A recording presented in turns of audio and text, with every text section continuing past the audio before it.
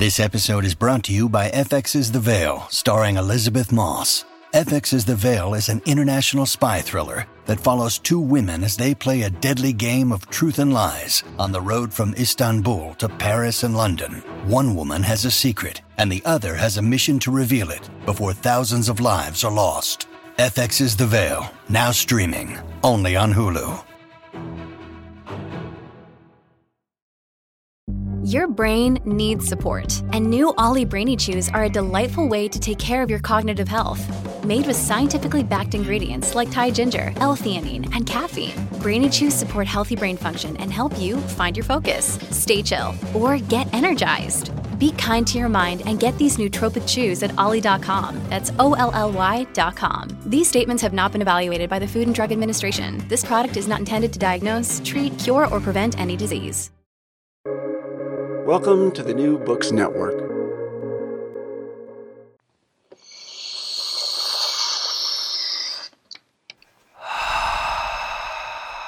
Hi. Theory.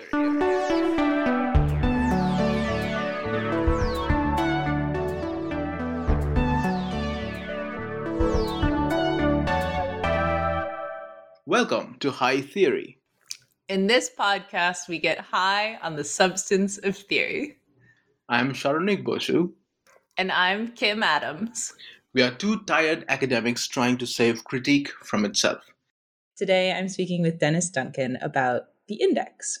So, Dennis, can I ask you to introduce yourself to our listeners? Hi there. Thank you very much for having me. I'm Dennis Duncan. I am Associate Professor at University College London. And I wrote a book called Index, A History of the. Cool. It's a great title. And so let me ask you our first question. What the heck is an index? Well, that's a really good question. At its simplest, an index is a table with two columns. One column has the thing that you're looking for, and the other column has where you can find it. So it's a way of navigating big data in order to look up something that you do know in an order that you do know, usually alphabetical order, and then it will point you to the mass of otherwise unnavigable data to tell you where you can find it. Of course, we know indexes at the back of books, but I think the thing that I get asked a lot when I say I wrote a book on the history of indexes is, well, it's pretty niche, isn't it? And I think one has to remind people, well, when was the last time you looked something up on your phone, up on the internet? Mm-hmm. That's all indexes. Google have a web page called What is Search? And it says, Google does two things. It does crawling and indexing. Crawling is the thing that we associate with Google, where it has these sort of web spiders that go and follow every link up. But what they find, they then just put into tables, which are indexes. So when you type something into a search engine, you're not searching the web, you're searching the index of the web. Cool. I also think, the internet's quite a parallel for what indexes do. The idea of the hyperlinks, you will click here and it will jump you to another place. This is what indexes is different from tables of contents. A table of contents that you find at the front of a book essentially mirrors the architecture of the book. It tells you what you will find and the order in which you will find it. It's not a random access thing. It's kind of like this is structured the same way as the argument of the book. Whereas an index is like a pile of hyperlinks. You can jump crazily through a book by using an index. The index sort of puts things into an arbitrary order based on terms that the index has chosen and the alphabetical order of those terms. And it's kind of like hyperlinks, just bang, bang, bang. You can jump around something rather than proceeding in a structured way through it. Yeah, no, it's really hard to imagine the table of contents for the internet, but a lot easier to imagine the index. Sounds like a Kenneth Goldsmith project, doesn't it? Yeah, totally. So you compared the index to the table of contents. The other thing that makes you sort of jump around when you're reading a book is the notes, right? So how's the index different from the notes? Oh, well, that's a good question. I suppose that all of these different paratexts just have their own histories. The index is different from the notes in that it's a different thing. The index is different from the table of contents because the table of contents stretches back to antiquity. We have tables of contents before the book. Interesting. So you have somebody like Pliny writing in the first century talking about, I've attached a table of contents to my massively long book as a time saver so you don't have to read everything. Now, indexes don't work with scrolls. When books are still scrolls, Mhm. an index is no use because it has this jumpy dynamic. It'll fire you off here, fire you off there. But if your book is 12 scrolls and you have to unroll them, just not worth the effort. So an index has a different history. Indexes are only about 800 years old. Tables of contents are a couple of thousand years old. The difference is partly to do with the physical format of the book. Cool. Footnotes really evolved from marginal annotations. If you see a medieval manuscript, sometimes when they quote somebody in the margin, it will say Ezekiel chapter 12 or something like that. But yeah, all these different paratexts have completely different histories, essentially, because they're doing different things. They work with different formats of the book. You know, a hyperlink only makes sense in the Kindle era. Yeah, totally. Okay, so the paratext is dependent on the physical structure of the text. That's cool. Just to jump in, Yeah. talking about arbitrariness, the index is based on arbitrariness. The table of contents isn't. The table of contents is structured around the architecture of the text that it's representing. An index has arbitrariness coded into putting things into alphabetical order. It also has arbitrariness coded into its locators. Usually we use, for a book index, we use page numbers. Now, a page number has got absolutely nothing to do with the text. You could print your text in a very big book, in which case there aren't very many pages, or you can print it in a very small format book, in which case the page numbers are going to stretch a lot further. So we have a kind of double-tiered arbitrariness in the index. I really like it. It's a really sort of fascinating jump, intellectual leap to say, actually, instead of thinking everything has to be related to the text that we're discussing here, why don't we introduce an arbitrariness in the left-hand column of the table in the form of alphabetical order?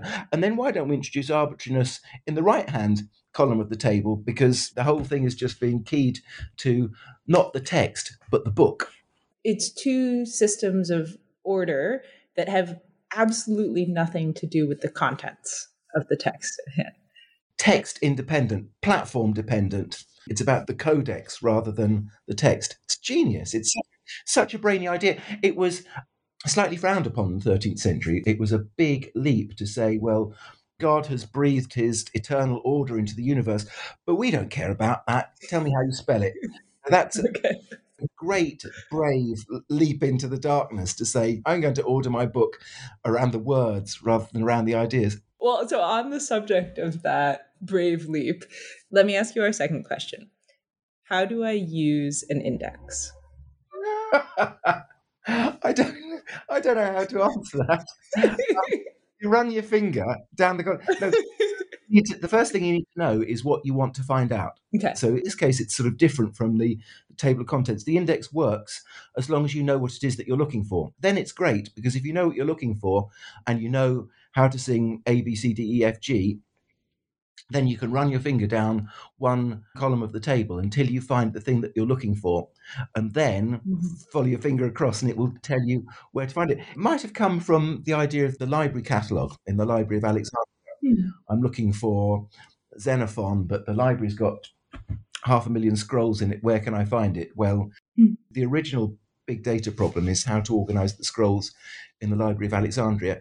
But yes, again, the incredible leap is to say, well, you know what everybody does know? Anyone who can read knows the order of the letters of the alphabet. So let's take that universal knowledge. Yeah, so how do you use an index? First, go and learn the alphabet. Yeah. Secondly, know what it is that you're looking for. And thirdly, then you're away. I say it as if it's intuitive. What we find in medieval manuscripts that have indexes is most of the indexes have a how-to paragraph.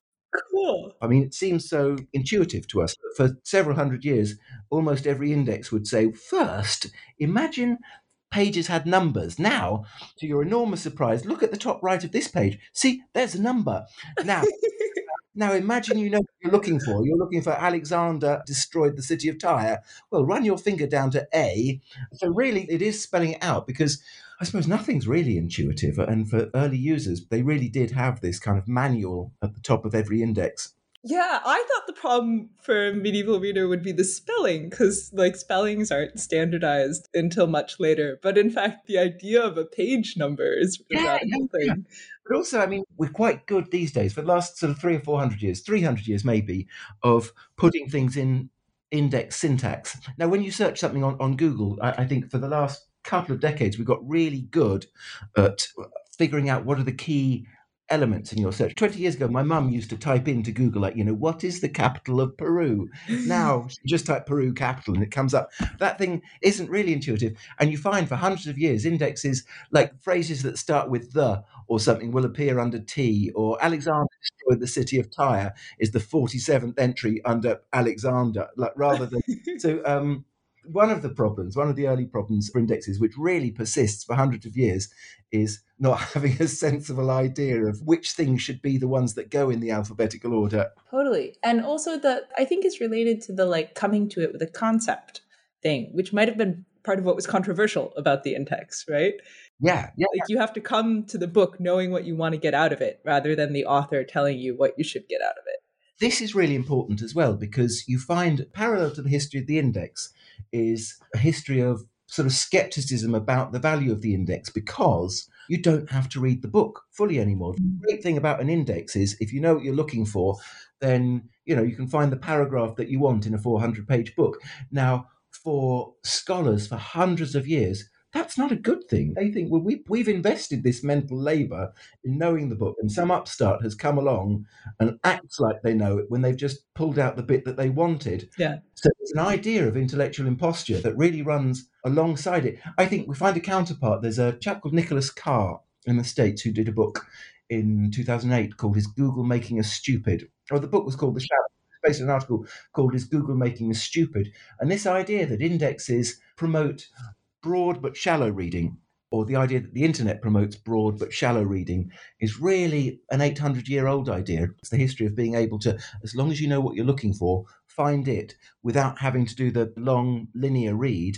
Is an idea that, well, people should have to do the long linear read. In the early 18th century, a poet called Alexander Pope has a line about indexes, and he says, "Index learning turns no student pale."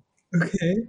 The eel of science by the tail. So first of all, it's holding back the eel of science that wants to slip away. But also, students, thinks Pope, should be turning pale. They should be burning the candle at both ends in order to learn stuff. If you find a student and they're not pale, then what have they been doing? They've probably been, I don't know, going on marches and smoking pot and not cutting their hair. Whatever it was that students got accused of in the early 18th century. Yeah. It also reminds me, we spoke a bit earlier about all of the different paratext, footnotes, page numbers, tables of contents, all having their own microhistories. And I think different modes of reading all have their own microhistories. And it's something that gets forgotten. I think often when we talk about reading, we imagine a single monolithic activity, which is really novel reading. When you should start on page 1 and read through to the end. That's ludicrous that when we read a novel, we're barely doing the same activity as when we read a tweet or a restaurant menu, or when we're doing our tax returns. Now we're reading our receipts, or when we read a newspaper. All of these are really quite different activities, and each of them has their own kind of microhistory. And to assume that we should read a history book in the novelistic mode is, I think, a sort of category error. It's getting the idea of reading mixed up, assuming that reading means only one thing, and it absolutely doesn't. It has many, many different smaller histories. Yeah, that too reminds me of when my students will accidentally say novel for book. Yeah, that's a really interesting Freudian slip, isn't it? Yeah. Yeah, because that's the sort of model of the book that we're working with. Right? Gosh, you say that. Mine do that too, and I don't think I'd ever put that thought into words before. Yeah, sometimes you're talking about a play or a poem and they call it the novel. On that note, thinking about how the world has changed and how there are these different modes of reading that change with the world around us, let me ask you our final question. Yeah. How will the index save the world? Gosh, well, that's an interesting question. I sort of feel two things about the future of the index. For the long history of the index, I've really been talking about humans doing indexing. Since the early 13th century, a man called Robert Grosseteste in Oxford, where I am today, thinking about their reading, thinking about what's important, what are the terms that I might want to come back to or somebody else might want to come back to. Still, when you buy a book today and it's got an index at the back, mostly that's done by an expert reader, a professional indexer who thinks, what are the things that will be important for other readers? But like most of our jobs, like taxi drivers or surgeons or whatever it is, it's under threat. The computers are coming for all of our jobs. And indexing software is getting better. At the moment, it's not very good. And in my book, I included 2 indexes, one done by an amazing human indexer called Paula Clark Bain, which is a real masterpiece. I've been really pleased. Book reviews have been really generous about Paula's index. As a counterpoint to that, I wanted to show what the current state of the art for indexing software, which increasingly publishers are falling back on, looks like. And it's pretty rubbish. And we can have a laugh, which is why I included it. But the sad thing is it will only get better. So in a way, indexes will save the world by allowing us to navigate the increasingly big data that we deal with. Imagine 20 years ago, imagine pre-Google, we rely on that so many times a day. Mm-hmm. At the same time, it comes at a cost, which is the personable, charismatic, subjective index. Yeah, I often think about how the sort of like model of knowledge has changed. As someone who has spent a very long time in the university, I feel like the model of knowledge I am schooled into is to just read a lot of books and somehow like synthesize all that information in my head and then turn it into new books. But I think that the other model of knowledge seems much more like indexable knowledge, where what you need to know is not the contents of an entire text or a full argument, but like what to search for to find the thing to make the argument you want to make, like the path rather than the whole map. I suppose rather than wanting to sound fogyish, the latter is amazing and transformed our life in ways that we can't even imagine. I'll be honest, as a PhD student and before that, goodness me, I never read, the number of geography where I just used the index to fill it for the bit that I needed. We're all guilty of that, aren't we? Totally. Keyword search. Control F, man. All those PDF books. Control F. Next time you use Control F, think about monks in the early 13th century. They invented that. There's a friary just on the left bank of Paris where they broke down the Bible into its words. The first Bible concordance in the year 1230, and they put the words into alphabetical order. Then you can look up any word in the Latin Bible. That is basically 13th century Control F. And the abbot at the time was a chap called Hugh of Saint-Cher, Cher, a little village in the south of France. Now, when I did my book, so I gave it to Paula, she did a wonderful index, and I also ran it through this software to produce the computing index. And in the index, I noticed under the C's, sure, like, do you believe in life after love? And there were loads of references to sure. And of course, it was the computer didn't know that Hugh of Saint-Cher wasn't funny and sure. Nice. On that note, let me thank you so much for coming and sharing your research on the history of the index with us. It's been a real pleasure. Thank you, Kimberly. And thank you for listening to High Theory. If you like our podcast, please review and subscribe wherever you get your podcast fix. Sharnik Bosu and Nathan Kim manage our social media presence. Julia Irion Martins edits our transcripts, and Owen Quinn composes our theme music. You can also find us at hightheory.net. We hope you have a highly theoretical day.